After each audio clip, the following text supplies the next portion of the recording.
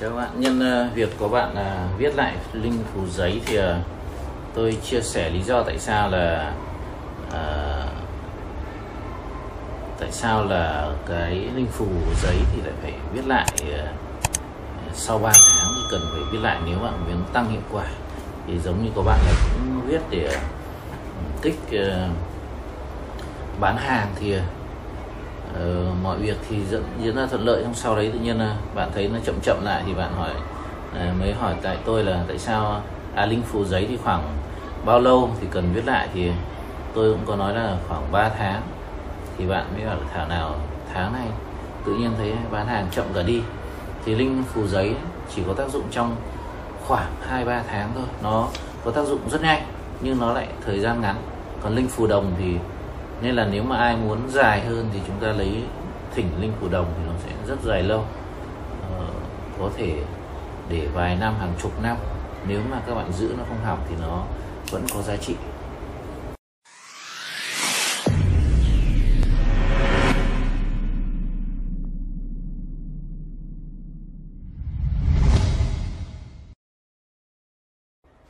Còn đây là tôi viết lại, tôi xem lại nội dung của bạn ấy. Nội dung nhắn đây: mong muốn nhiều khách hàng vào mua hàng vì bạn ấy bán hàng truyền thống.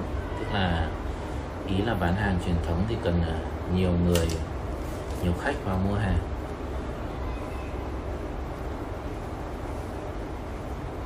Ai ngại không muốn viết nhiều lần thì các bạn lấy thỉnh link phù đồng thì một lần thôi. Nhưng mà muốn nhanh thì lại phải link phù giấy. Cũng có bạn thì cũng hỏi là link phù viết chữ Hán và viết chữ Việt thì hiệu quả khác gì nhau. Thực ra là tôi chưa bao giờ tôi viết link phù tiếng Việt cả, nên là hôm nay tôi sẽ thử cho các bạn. Tức là với cái nội dung của bạn ý là nhiều khách hàng mua hàng, thì bây giờ tôi cũng viết y hệt như vậy bằng tiếng Việt xem hiệu quả như thế nào. Tôi lấy thêm một lá phù để tôi viết bằng tiếng Việt. Như các bạn viết thì tờ giấy lúc đầu là nó chỉ khoảng 5 thôi, đúng không?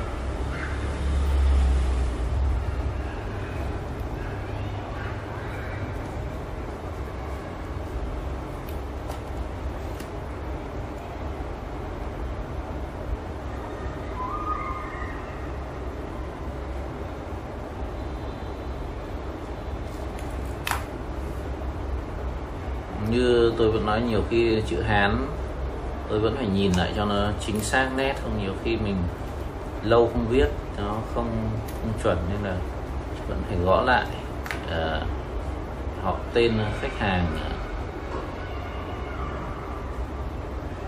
mọi thứ phải chắc chắn và chính xác.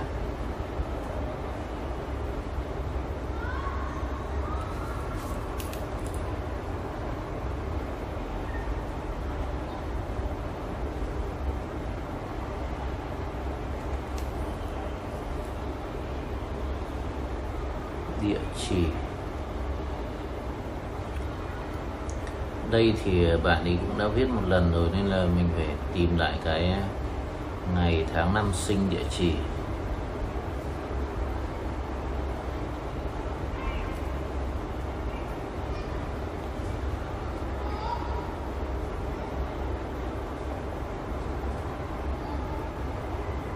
Tôi viết gần xong cái bản tiếng Hán rồi, xong tôi sẽ viết thêm cái bản tiếng Việt.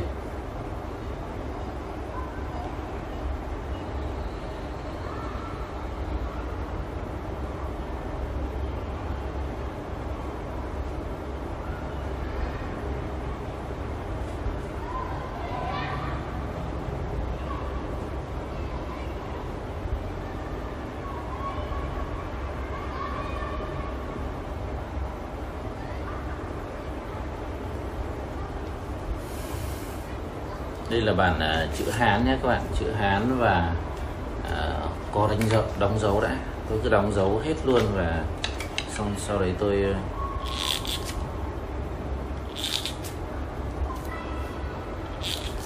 đóng dấu rồi tôi viết tiếng Việt, tôi kiểm tra có thể.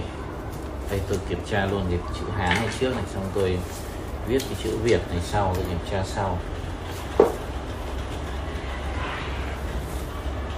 Bỏ cái đá này ra cho đỡ ảnh hưởng, bạn lại bảo có liên quan.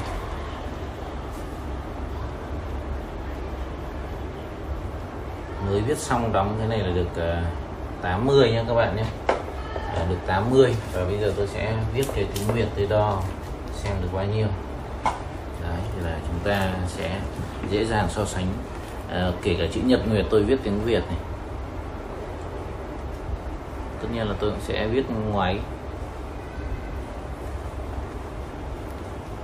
Chữ sắc lệnh thì không thay thế được nên là vẫn để sắc lệnh.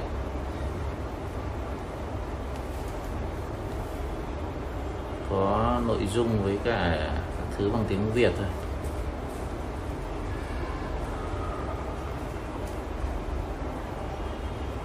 Kết cấu nguyên bản đấy, tức là ở đây có Nhật Nguyệt tiếng Việt, trong nội dung này tôi viết tiếng Việt, xem có khác gì không.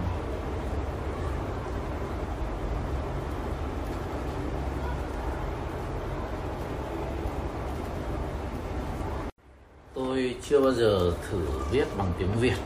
Đơn giản tôi nghĩ là sẽ khó linh ứng, vì những cái vị thần mình hoặc là Thái thượng lão quân mình xin thì bằng chữ Hán, thì thứ nhất mình viết chữ Hán cho đẹp, và thứ hai thì viết cho dễ kết nối. Còn tất nhiên bạn khấn tiếng Việt cũng được, cũng giống như đọc kinh Phật, các bạn đọc tiếng nào cũng được.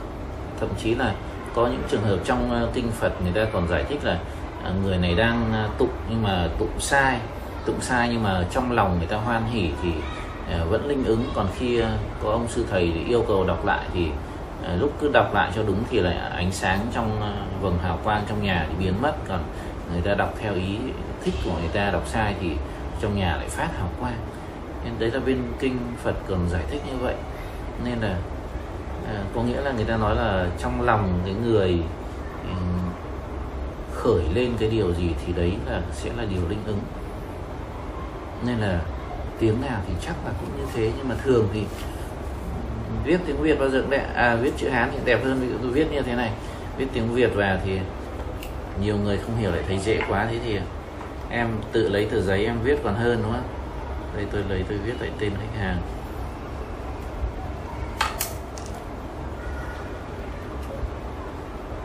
Đúng không các bạn? Mình viết như này thì khách hàng lại thấy tưởng dễ quá, lại bảo là ôi giời, em cũng viết được, thế là cuối cùng lại chả hiệu quả. Không hiệu quả thì lại trách ngược lại, và ô tại sao lại mình cũng viết học theo mà lại không hiệu quả. Đấy, nhiều khi là nó thế các bạn. Đây là tôi sẽ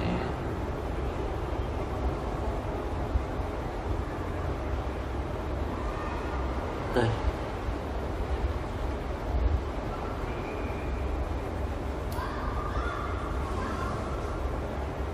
Alo. Ừ. Ừ.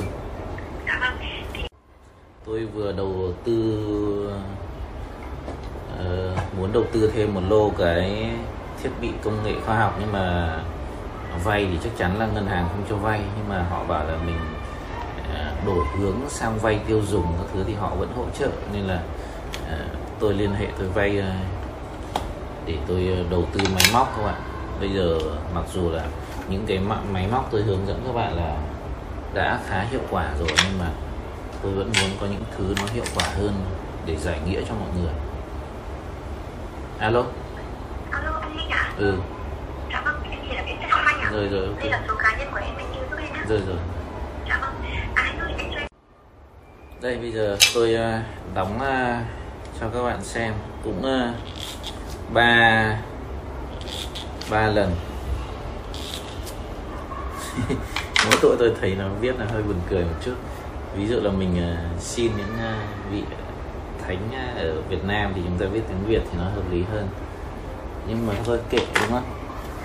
Đây là cái linh phù bằng tiếng Việt nhé, đáp ứng đúng yêu cầu của các bạn hỏi là linh phù tiếng Việt có hiệu quả không, có linh ứng hay không, thì bây giờ tôi đo. cũng có đấy các bạn, nhưng mà ít các bạn. Đây này, nhìn nó lên được có tí thôi, lên không nhiều, nó lên được nó lên đến đây thì chắc được 10%.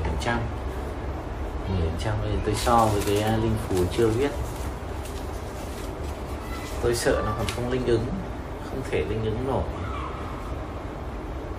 Lên được một ít ở đây, ít ở đây 5 đây 10 thì chắc lên được 15. Nói chung không đáng kể,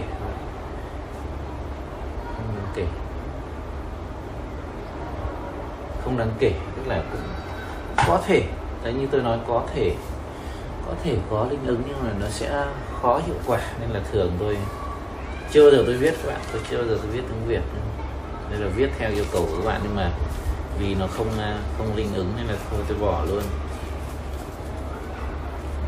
Cái này đây nó đo lên chỉ được 15%, đấy là đáp ứng luôn yêu cầu bạn hỏi là viết tiếng Việt được không. Tốt nhất các bạn cứ viết chữ Hán, chịu khó viết chữ Hán cho tôi. Bây giờ học cái linh phù này nó có khó đâu, có một vài từ, một vài cái câu lệnh thì tôi hướng dẫn trong khóa linh phù. Các bạn vào cái trang mạng Hán Việt gì đấy, các bạn gõ tiếng Việt ra, nó ra chữ Hán, rồi có một trang chữ Tàu. Nếu các bạn muốn viết đúng nét thì các bạn vào, nó viết có bao nhiêu nét, 5 nét 10 nét như này, các bạn tập chịu khó viết, nó dễ thôi mà. Tại vì là